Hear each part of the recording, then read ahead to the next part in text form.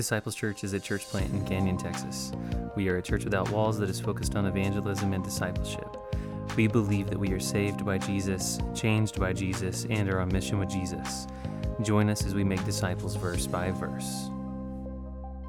Well, please open your Bibles to Mark chapter 2. Mark chapter 2, verses 18 through 22. Now John's disciples and the Pharisees were fasting, and people came and asked him, "Why do John's disciples fast and the Pharisees' disciples fast, but your disciples do not fast?" And Jesus said to them, "The wedding guests cannot fast while the groom is with them, can they?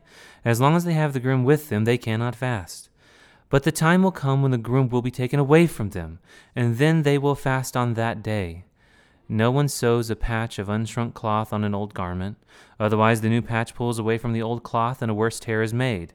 And no one puts new wine into old wineskins. Otherwise the wine will burst the skins, and the wine is lost as well as the skins. No, new wine is put into fresh wineskins." This is God's word. Well, I recently came across an article titled "How to Repair Your Relationship After Someone Cheats" by Danielle Page on NBCnews.com.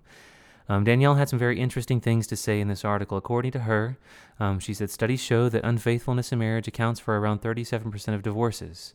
She also said it's not an easy thing to heal from. But according to a therapist that she studies with, Amanda Mahoney, the patients who find success in staying together after someone cheats have one main thing in common.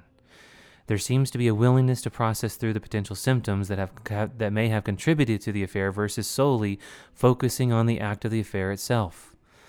Listen, that's not to be confused with justifying the decision to cheat by pointing to an issue in a relationship as an excuse. But Danielle does say, if you are able to get real with your partner on what hasn't been working without playing the blame game, it's a good sign that your relationship has the potential to be repaired. In fact, it may not simply be repaired, but you may also come out even stronger if you handle it the right way. And so Danielle believes in the article, she says that an affair may, although it may be a very horrible thing, if you handle it the right way, you may actually come out better, and your marriage may be stronger. And Danielle Page, and the author of this article, consults with several other therapists, and they put together a list of things that you should do if you're going to move forward after your spouse has cheated on you. Number 1, she says, make sure that there's remorse. There needs to be some deep sense of regret and remorse if you're going to make things better. Number 2, she said, be honest about what happened and what motivated the affair. Right? Don't blame it on somebody else. Number 3, you need to remove temptations and re-engage with the affair. You must separate yourself from temptation. That just makes sense, right? Like if you're cheating on your wife, you can't stay with the girlfriend you're cheating on her with. Right? Number 4, he says you need to move forward, or she says you need to move forward with brutal honesty and care. You see, lying is betrayal, and the cheater must be completely transparent from this point forward. And this article ends with some really, really interesting advice. Danielle says if the marriage is going to get better, then we're going to have to bury the first relationship, and we're going to have to think about starting a brand new one. Well, this morning in Mark chapter 2, verses 18 through 22, we're going to see a bride who has cheated on her husband. And the bride is going to try to fix things. There will be remorse. There will be honesty. And the bride will try to remove temptations. But the groom has come. And he's come forward in brutal honesty. You see, Jesus is going to look his bride in the face, and he's going to say, you can't fix this, but I can. You see, we're going to have to bury the first relationship, and we're going to have to start a brand new one. Church, here's your big idea this morning. The groom must die to fix this marriage. The groom must die to fix this marriage. The groom must die for her, but the bride must live for him. You see, Danielle in the article I just quoted said infidelity may actually be the catalyst for a better marriage. See, although the spouse has cheated and had an affair, if you handle it the right way, the couple can actually work together and repair what was broken, and as a result, the marriage may be even stronger. You see, a repaired marriage leads to faithfulness in marriage. A repaired marriage leads to faithfulness in the marriage. See, this morning we're going to see a groom who is willing to die for his bride, the bride that has cheated on him. And when you see this, I'm convinced that it will lead you to a greater faithfulness to him. When you see what it costs the groom to fix this marriage, I'm convinced that you will not want to cheat on him again. You see, a few weeks ago, after the story of the leper, I told you that there would be 4 very similar encounters with Jesus, and in each of those encounters, the scene would be set, a conflict would happen between Jesus and the religious leaders, and then Jesus would respond with a shocking statement that would reveal exactly who he is and what he has come to do. And this morning, we're going to see that. Jesus is the groom who must die to fix his broken marriage. The big idea again is this: the groom must die to fix his marriage. The groom must die for her, but the bride must live for him. And so far, Jesus has been questioned about his authority to forgive sins, and he has proved that he has the authority to forgive sins because he has the authority and the power to heal the paralyzed man. And then he was questioned about him eating with the sinners and tax collectors instead of following the traditions of the Pharisees, which was to remain separate from sinners. Instead, he redefined holiness, and he kept himself separate from sin, but not the sinner. You see, he went after the sinner, and he went to their table, and he used the sinner's table to train his disciples. And now, a third controversy is on the rise. This time, there will be fighting over fasting. Should his disciples fast? And Jesus will respond with another shocking statement. You see, the scene will be set for us in verses 18 through 20, and that will also reveal the source of conflict. And then Jesus will respond with 2 parables that are meant to show us how to respond to Jesus in faithfulness. You see, this text was given to us through the heart and pen of Mark to teach us who Jesus is, and then how we are to respond to him. You see, he's the groom. Right, and he died to fix this marriage. And the groom must die for her, but we must live for him. And so this morning we're going to learn exactly how we are to respond to what Jesus has done for us. You see, Jesus will justify us by his death, but that act of justification and reconciliation is the very thing that should cause you to be faithful to him. You see, we will need to be faithful. You see, Jesus, the groom, will die for his bride, the church, and the proper response to him is to be faithful. You must be faithful to the groom who has died for you. You see, faith is to faithfulness as a marriage is to vows, as justification is to sanctification. When you have faith, that is seen in your faithfulness. And when you have a marriage, that is seen by how you keep your vows. And likewise, when you are saved or justified, it is seen by how you keep the commandments. Right? We don't keep the commandments in order to be saved, and we don't remain faithful in order to have faith, and we don't keep our vows just because we want to be married. No, it's the other way around. We have faith, therefore our faith is seen in our faithfulness. And we are married, and that is seen how we keep our vows. And we are justified by Christ alone, and that is seen in how we are faithful to him. So let us begin this morning by examining the scene. Look with me at verse 18. Now John's disciples and the Pharisees were fasting, and people came and asked him, "Why do John's disciples and the Pharisees' disciples fast, but your disciples do not fast?" You see, here's the question. Why don't your disciples fast, Jesus? Well, perhaps if we're going to understand this text, we need to first ask the disciples of John the Baptist and the disciples of the Pharisees, why are you fasting? Really, why are they fasting? If you search through your Bibles to find the answer, you might end up lost and you may end up at the wrong conclusion. You may think this is a reference to fasting on the Day of Atonement or Yom Kippur, but that is not likely. Instead, we need to learn to look forward and backwards in the Scriptures to find our answer. You see, first of all, in Jesus' day, there were 2 kinds of fasts. There were public fasts and there were private fasts. Public fasts were mandatory for everyone. The Day of Atonement would have been a public fast, and so everyone would have fasted together. But from our context, we can see that the disciples of John are fasting and the disciples of the Pharisees are fasting, but not everyone is fasting. And so this must have been a private fast, not a public fast. So why are they fasting, and why is it so offensive that Jesus' disciples are not fasting? Why do the Pharisees fast, and when do they fast? Well, according to Luke chapter 18, verse 12, we learn that the Pharisees fast twice a week. But why? You see, private fasts were mandatory for all people, but history tells us that at least 200 years before this event, private fasts became very important to the Jewish people, especially to those who were extremely zealous for the laws of God, like the Pharisees. You see, these zealous men wanted to be used by God, and so they would fast for 2 days a week, on Mondays and Thursdays. Some say they picked Monday and Thursday because they didn't run up against the Sabbath, and it gave them time to rest and remain healthy in between the fast. But according to tradition, the Pharisees fasted on the fifth day of the week on Thursday, because that was the day that Moses ascended Mount Sinai. And they also fasted on Monday, the second day of the week, because that was the day that Moses descended from Mount Sinai. And this story before us has much to do with that mountain. You see, it was on that mountain that God became the groom, the husband of his wife Israel. It was on that mountain that God took a people to himself and gave himself to them. But that's not all. You see, the Pharisees took special pride in their standing before God, and the people in Israel valued the fasting of the Pharisees because they saw it as a way to turn God's wrath away from the Jewish people and their nation. You see, the Jewish people would honor the Pharisees and the disciples of other rabbis when they fasted because they thought that they were earning God's favor for them and protection for them because of their fasting. You see, when Moses fasted, the wrath of God was turned away from the people. And so these zealous men were just copying the example of Moses. And so tradition tells us that the Jewish people honored these holy men who fasted because they thought that God's wrath would be turned away from them as a nation because of the holy men's fasting. And so they fasted on Monday and on Thursday because of what happened on Mount Sinai. You see, when God became the groom of his bride, the Jewish people, it meant everything to them. Monday and Thursday. So why would these men fast? Well, these men believed that fasting had the power to atone for sin.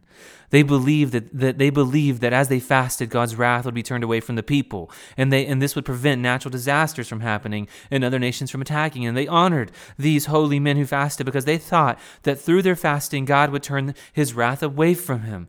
Listen, they knew that they had sinned against God, their groom.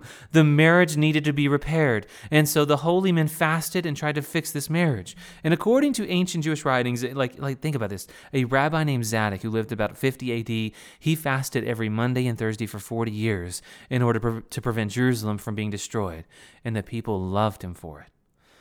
You see, the Jewish people at the time believed that if things were going to go well for them, it was because these holy men fasted on their behalf, and therefore God would turn his wrath away from them. And so now you can almost feel the sincerity of these people when they ask Jesus, "Listen, Jesus, why don't your disciples fast?" Notice it's not the people who are fasting who are asking Jesus why they're not fasting. It's the people. It's the normal Jewish people. It's the nation who are asking Jesus the question, why aren't your disciples fasting? You see, they knew that Jesus was righteous, and no doubt they genuinely wanted to know, why aren't you fasting? Why aren't they fasting? Because if you fast, you can protect us from the wrath of God. But what they didn't know was the groom was standing right in front of them. And he was about to repair this marriage for good. See, God was standing right there in front of them, and his wrath over their sin was about to be put to death. You see, his compassion for his bride has led him to putting on human flesh to fix the marriage forever. And so in the typical rabbinical mode, he goes on to answer their question with a question. You see, the question will reveal who he is and what he has come to do. Look at verse 19. Jesus said to them, the wedding guests cannot fast while the groom is in front of them. And as long as they have the groom with them, they cannot fast. You see, this statement may not shock you, but it definitely shocked them. So you see, Jesus was claiming in this statement to be the groom, and this would have been such a big deal. You see, in order to understand the weight of this statement, you need to know your Bible as well, because God and God alone is the only one in Scripture who has ever had that title. God alone is the groom, and his bride is the chosen people, Israel. You see, early in chapter 1, I told you that they knew their scriptures so well that they would answer questions with questions, and they would reference themes and ideas from scripture that would cause things to come into the mind of the original reader. And see, whenever Jesus answers this question by using the title groom, they would have immediately thought back to Mount Sinai, where God first identified himself as their groom. You see, they were fasting to fix the relationship that had been broken between the groom and the bride on Monday and Thursday. And they were fasting to fix this problem because they know that they were not faithful to God. And see, in Exodus chapter 6, verse 7, listen to the way that God spoke to these people. In Exodus 6, verse 7, God told the Jewish people, he said, I will take you as my people. The language that he is using in Exodus 6, verse 7 is the same language that Jacob used when he took Rebekah to be his wife. This promise in Exodus chapter 6, verse 7 is actually God proposing to his bride. He is saying, I'm going to take you and you're going to be mine and I'm going to be yours and I'm going to give you everything, but you must remain faithful. You know the story.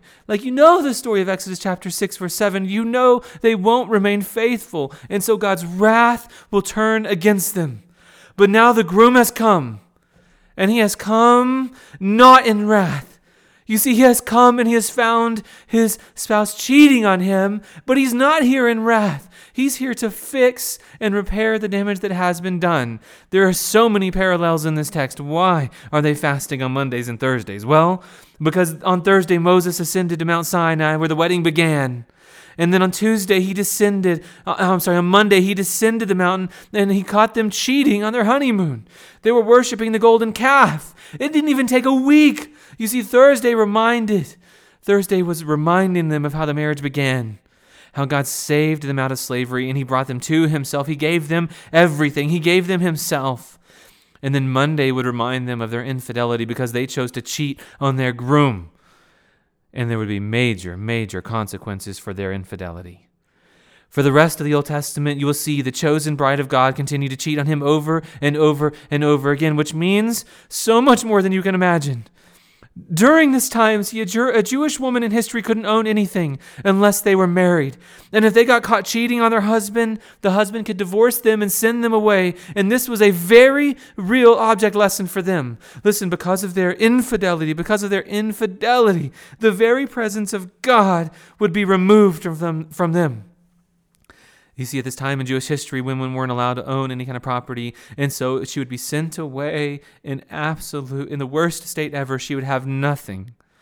This was a very real and hard lesson for the people of God to learn because of their unfaithfulness, because they were cheating on him, because they broke their marriage covenant. They ran the risk of losing him. And so when Moses ascended on Mount Sinai, Moses ascended up Mount Sinai on Thursday, God was giving the people something that they could never possess on their own. He was giving himself to them. And when Moses descended on Monday and he caught them cheating, they suffered the consequences of their unfaithfulness. And so the people of God developed a tradition of fasting on Monday and Thursday as a way of remaining faithful to God. And so their leaders would fast on Mondays and Thursdays as a way of turning the wrath of God away from them. And so hear me. When Jesus opens his mouth in verse 19, when he opens his mouth and he calls himself the groom, they should have immediately understood that he was claiming to be God. He was claiming to be God. Either Jesus is the groom and he is God, or he's absolutely crazy. But he can't be both. He can't be just a man and be the groom. You see, he must be God. You see, the groom was standing right in front of them. God was standing right in front of them. The very presence of God was with him, was with the people in Exodus chapter 6. Listen, in Exodus chapter 13, we find out that God, the very presence of God, as a pillar of cloud by day and a pillar of fire by night, went with them. And then in 1 Kings chapter 8, verse 11, his glory filled the temple. Like his glory filled the temple. He was with them. But because of their unfaithfulness, God, through the mouth of Jeremiah, warned them. He said, has this house which bears my name? It's kind of interesting, right, how in a marriage we take the name of our groom, right? He says, has this house which bears my name become a den of robbers? Yes, I have seen it too, God says. And then in Jeremiah chapter 7, verse 15, he says, he warns them. He says, I will banish you from my presence. And then in Ezekiel chapter 10, it begins with the image of the living cherubim carrying God's throne.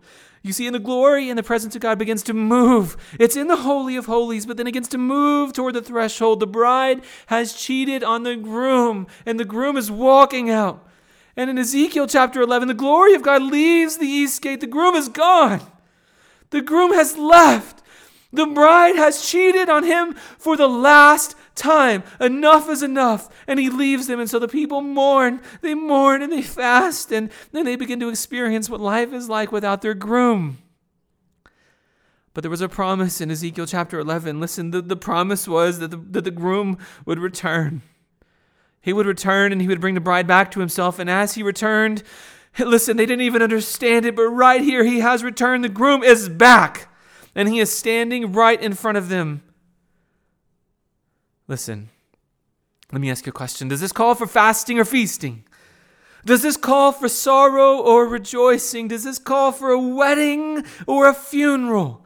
You see, fasting would be completely appropriate at a funeral, but when you're standing in the presence of the groom who has returned, fasting is not the appropriate response. And that's exactly what he's drawing their attention to. Listen, Jesus' disciples are not fasting right now because the groom is with them. The groom has returned. The groom is back, and he's going to fix their infidelity. He's going to fix their cheating. He's going to call them back to himself. But listen, you need to hear what he's about to say. You need to understand what's happening. You cannot fix your unfaithfulness to God by fasting. That's what he's saying.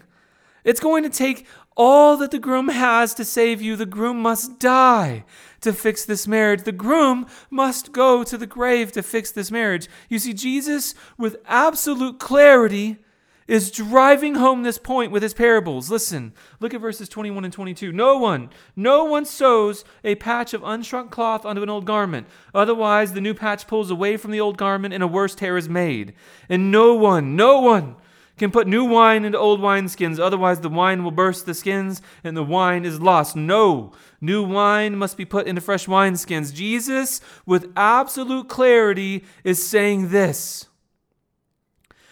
You cannot sow a little bit of fasting onto your life to fix the problem you have with God.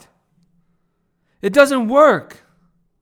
You cannot sow a little bit of religious performance onto your life in order to turn the wrath of God away from you. You already have cheated. You already deserve the wrath of God. You have already broken your vows. You have already cheated. Listen, you've abused the name that he's given you. And you cannot undo infidelity. Once it's done, it's done. You've been caught. The groom must die if he's going to fix this marriage. Fasting will not save you. And see, Jesus is driving home the point. Jesus has come to redeem the bride that has cheated on him. And how far will he have to go to fix this problem? Will he have to fast? No, you need to see what he's actually going to have to do. Look at verse 20. Oh my, look at verse 20. We are about to stand on holy ground. Listen to this. But the time will come. The time will come when the groom will be taken away from them. The time will come when the groom will be taken away from them, and on that day they will fast. You see, you cannot sow a little bit of fasting or Bible reading or prayer onto your life to fix your unfaithfulness. No, the groom must be taken away. Only that will turn the wrath of God away from you. It does not matter how much you fast, go to church, read your Bible, or pray. It does not matter. That will not turn the wrath of God away from you. Jesus will have to die for his bride. That is the point of this text. You see, in just a few verses, we go from the return of the groom to a funeral. Jesus is going to show us exactly what he must do to save his unfaithful bride. The groom must be killed to fix this marriage. And the groom has come to do that. The groom has come to die for his unfaithful bride, to turn the wrath of God away from us. You see, Moses ascended the mountain on Thursday to begin the wedding ceremony between God and his people. And when he descended the mountain, he caught them cheating. You see, God is no fool. Like, he uses marriage imagery to show us just of how much he loves us. So you see, Jesus said, in effect, I love the church. I love my bride so much that I will do anything to redeem them. I will do anything to save them. And Paul captures this in 1 Corinthians when he said, you are not your own. You were bought with a price. You are not your own, church. You were bought with the blood of Christ. And now Jesus will ascend a mountain called Calvary, and he will spill his blood to join the bride to himself in marriage forever. Because he knew, because he knew what it would cost to turn the wrath of God away from his love, the church. No amount of fasting would ever fix this. And many commentators believe that Jesus, in Mark chapter 20, verse 20, is actually capturing the first mention of the gospel from his mouth. It will cost him his life to save his bride. And so who is Jesus? Well, he's the groom who died for his bride. And how are we to respond to him? How are we now to respond to this groom who has died to redeem us for our unfaithfulness? Well, church, let me be very, very clear. This is how you're to respond to him. You see, the love language that Jesus speaks is obedience. You see, for the church that he died for, the love language that he speaks is obedience. Remember that faith without faithfulness is like a marriage without vows. It doesn't make any sense to get married and not take any vows. And it doesn't make any sense to have faith without faithfulness. Listen, in John chapter 14, verse 15, Jesus told his disciples, if you love me, you will keep my commands. If you love me, you will keep my commands. I loved you. Right? With every marriage comes vows, and with every faith comes faithfulness. Let us be very, very, very clear. You cannot be saved by keeping commands. Right? You cannot sow a little bit of command keeping onto your life in order for God to save you. No, the groom must die for you. But if he's died for you, then the way we show our love to him is by keeping his commands. You see, if you love him, if you love your wife, you remain faithful to your wife. You don't cheat on her. And if you love God, if you love Jesus, right, like the love language that he speaks is obedience, Jesus will return. Listen, this is such an amazing parallel, but oddly enough, the path that God left the temple in Ezekiel chapter 11, he left through the east gate and he descended into heaven. And in the same way, Jesus will return to the east gate and he will come into the temple and he will redeem his people. Whenever Moses descended from Mount Sinai, he found his bride, the bride of God, cheating. You see, and luckily for us, Jesus left his bride with these instructions, with several instructions about how to remain faithful to him. See, Moses gave instructions to the bride of God on the mountain. He gave them the 10 Commandments. That was their wedding vows, right? And Jesus likewise gave his bride, the disciples, the wedding vows. He gave them the Sermon on the Mount. Now, we don't have a lot of time to dive into this, but I want to give you a little picture of what it looks like to be faithful to your groom, Jesus. Right, I want you to look at what we want to look at a couple things. We want to look at maybe very specifically what fasting looks like in the Sermon on the Mount. Like this text is about fasting, and so we might as well pivot a little bit and understand what fasting looks like and how that is remaining faithful to your groom. In Matthew chapter 6, verse 16, in the Sermon on the Mount, the instructions to the bride, Jesus gave this commandment to his disciples. He said, whenever you fast, don't be gloomy like the hypocrites. Notice that he says whenever you fast. He doesn't say if you fast. He says whenever you fast, don't be gloomy like the hypocrites. Now let me ask you a question. Why did Jesus' disciples not fast in Mark chapter 2?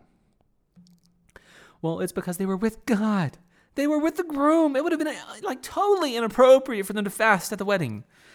Right, but there was coming a day whenever he would be taken away from them. And soon, very soon, the one who loved them, the one who redeemed them, the one who turned God's wrath away from them, he would be taken away from them. In Mark chapter 2, verse 20 says, on that day they would fast.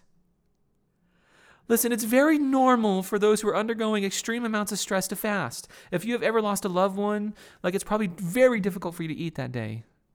Right? If your spouse has ever cheated on you and you know what infidelity feels like, it's probably very hard for you to eat. Under extreme amounts of suffering and stress and anguish, it's very, very difficult to eat. And on that Wednesday, whenever Jesus was led away from them, whenever he was arrested, do you think the disciples were under extreme amounts of suffering? No doubt. Right? The one who meant everything to them that was led away in chains. What do you think happened on Friday when they watched him get crucified? Do you think they ate? No. For the one who has come to redeem them, the one who has come close, the groom who is with them is now very far away. He is no longer in the land of the living. You see, on those days they would fast, on Wednesdays and Fridays. The groom would be taken away from them on Wednesday night, and who would be killed on a Friday? The bride would suffer the loss, like they would lose their groom, and it would hurt very, very badly. You see, less than 100 years after Jesus returned to heaven, the early disciples started circulating a document called the Didache. And this is basically just a short essay to follow, like a discipleship manual or some instructions about how to practically follow Jesus. Listen, they didn't have the ability and the resources to print Bibles and circulate them for everyone, and so they printed a very small discipleship manual called the Didache. And what is really interesting about that document, it's really short, you can read it in about 10 minutes, but in chapter 8 of that document, this is what it says. It says, but let not your fasts be like the hypocrites, for they fast on the 2nd day and the 5th day of the week. They fast on Monday and Thursday. Rather, fast on the 4th day and the day of preparation. Fast on Wednesday and Friday. Listen, this is what the Didache was trying to show. When Jesus was when he was arrested on Wednesday, and when his life was taken away on Friday, they fasted.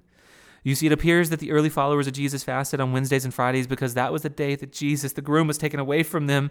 That's what it cost for the wrath of God to be turned away from them. And so listen, they're not trying to earn forgiveness. They're just trying to remain faithful to the sacrifice that their groom made for them. They want to obey his teachings. And so whenever he taught them in Matthew chapter 6 to fast, he said, whenever you do fast, don't do it like the hypocrites. Don't do it on Mondays and Thursdays. Right? Jesus was taking something old and he was moving it into something new. He was showing them that only the wrath of God can only be turned away if the groom dies for you. So church, let me ask you a question. How are we to apply this text? Well, first of all, you need to understand that you cannot sow a little bit of fasting onto your life in order to be saved. Listen, we are only saved because the groom has died for us. We are not saved by Jesus plus fasting. We are not saved by Jesus plus anything. The only thing that will turn the wrath of God away from you is the groom must die for you.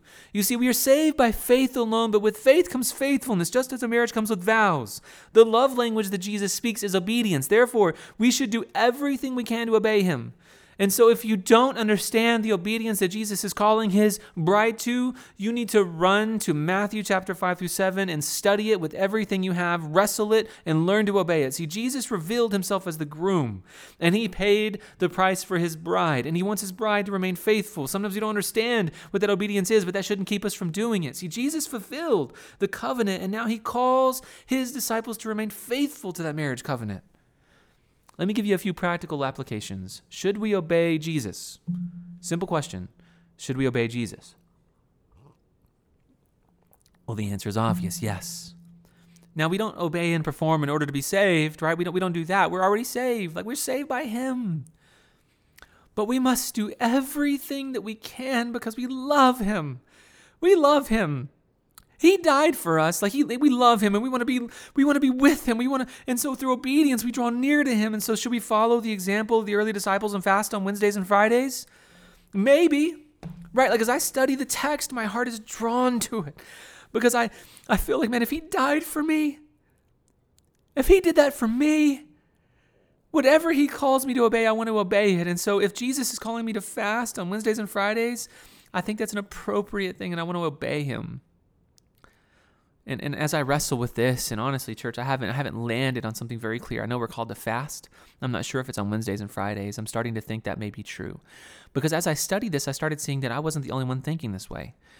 Perhaps you're familiar with the story of John Wesley, right? John Wesley was the founder of the Methodist Church, and he followed this pattern as well. He actually taught that we as disciples of Jesus should be radically committed to obeying everything that Jesus taught in the Sermon on the Mount. See, I thought it was crazy when I first started thinking about that, but John Wesley did this way before I even thought about it. You see, John Wesley actually said in a sermon, he said to not fast was to not be a Christian. You see, John Wesley in sermon number 27, it's called Upon the Lord's Sermon on the Mount, Discourse 7, he taught that that to not fast was to not be Christian. And so John Wesley taught as he followed the ancient Christian he followed the ancient Christian practice of fasting on Wednesdays and Fridays. Wesley believed that Jesus was assuming that his disciples would fast. In Matthew 16, verse 16, he believes that it should be read as a command. He believes that it should be read as Jesus wrote, as Jesus communicated that when you fast and not if you fast. He said there, and he thought it was a command. We are called to fast. Now, we need to study a little bit to figure out when we should fast, but listen, church, therefore, John Wesley argued something very, very important. He said fasting is at the core of Christian practice. You see, he was very dedicated to following Jesus in obedience, and specifically in the Sermon on the Mount. And so, listen, church, we're not alone. The Methodist Church was built on this movement. We do not obey and perform in order to be saved. We do not. You cannot sow a little bit of obedience onto your life in order for God to save you. No, the groom must die for you. But if he has saved you, he is calling you to obedience. He's calling you to be faithful. And so the question remains, is fasting a command? Well, the early disciples believed that it was, and John Wesley obviously believed that it was. And so if after examining the scriptures you decide to pursue fasting, let me give you a couple of warnings. Let me give you a couple of thoughts to think through, right? Fasting is kind of new to our generation. We've kind of lost that. And so in the next few weeks, I'll be coming out with a full teaching over fasting because I think it's very important. I think it's very essential, but you need to understand a couple of things. We cannot sow a little bit of fasting onto our life to earn favor with God. Hear me very, very, very carefully. You are not going to earn or merit salvation by your fasting. First of all, you need to know this. Let your fasting be done to the Lord, right? Fix your eyes on him. Seek him through fasting. And listen, church, don't seek the praise of men when you fast. A lot of people do that. When they fast, they want to draw attention to themselves. The Pharisees were doing that here in Mark chapter 2. They were drawing attention to themselves, right? We don't want to do that. And number two, you need to be very, very, very, very clear on this. Do not be fooled. You cannot earn anything or merit anything from God from your fasting. Fasting will not save you. But maybe fasting will draw you closer to your groom. Okay? And third, stay humble. Like if you're going to do a public fast or a private fast, we need to be very, very careful to exercise the attitudes that betray a broken and humble heart, not a heart full of pride. Right? Like, it's a really wicked and evil thing when we start fasting and our pride gets elevated. Instead, we should be in humility fasting and saying, listen, it took the death of God to save us. Right? I can't save myself by fasting, but I fast so I can draw closer to him. And so listen, fasting isn't even the main point of Mark chapter 2, verses 18 through 22, which is why I will give you a whole nother teaching on fasting soon. The main point of Mark chapter 2, verses 18 through 22 is this. The groom must die to fix this broken marriage. The groom must die for her. You cannot fast in order to save yourself. You cannot obey in order to save yourself. And Jesus is being very, very, very clear here. The groom must die to fix his marriage. But church, that does call for a response from us. Right? The groom must die for us, but we must live for him. So how are we going to live for him? The love language that Jesus speaks is obedience. Thank you for listening to this message. If you would like to know more about Jesus, the gospel, discipleship, or Disciples Church, you can contact me at christopherhogue@yahoo.com. That's KRISTOPHERHOGUE@yahoo.com. Church, we have been sent into the world to make disciples. Let's go make disciples.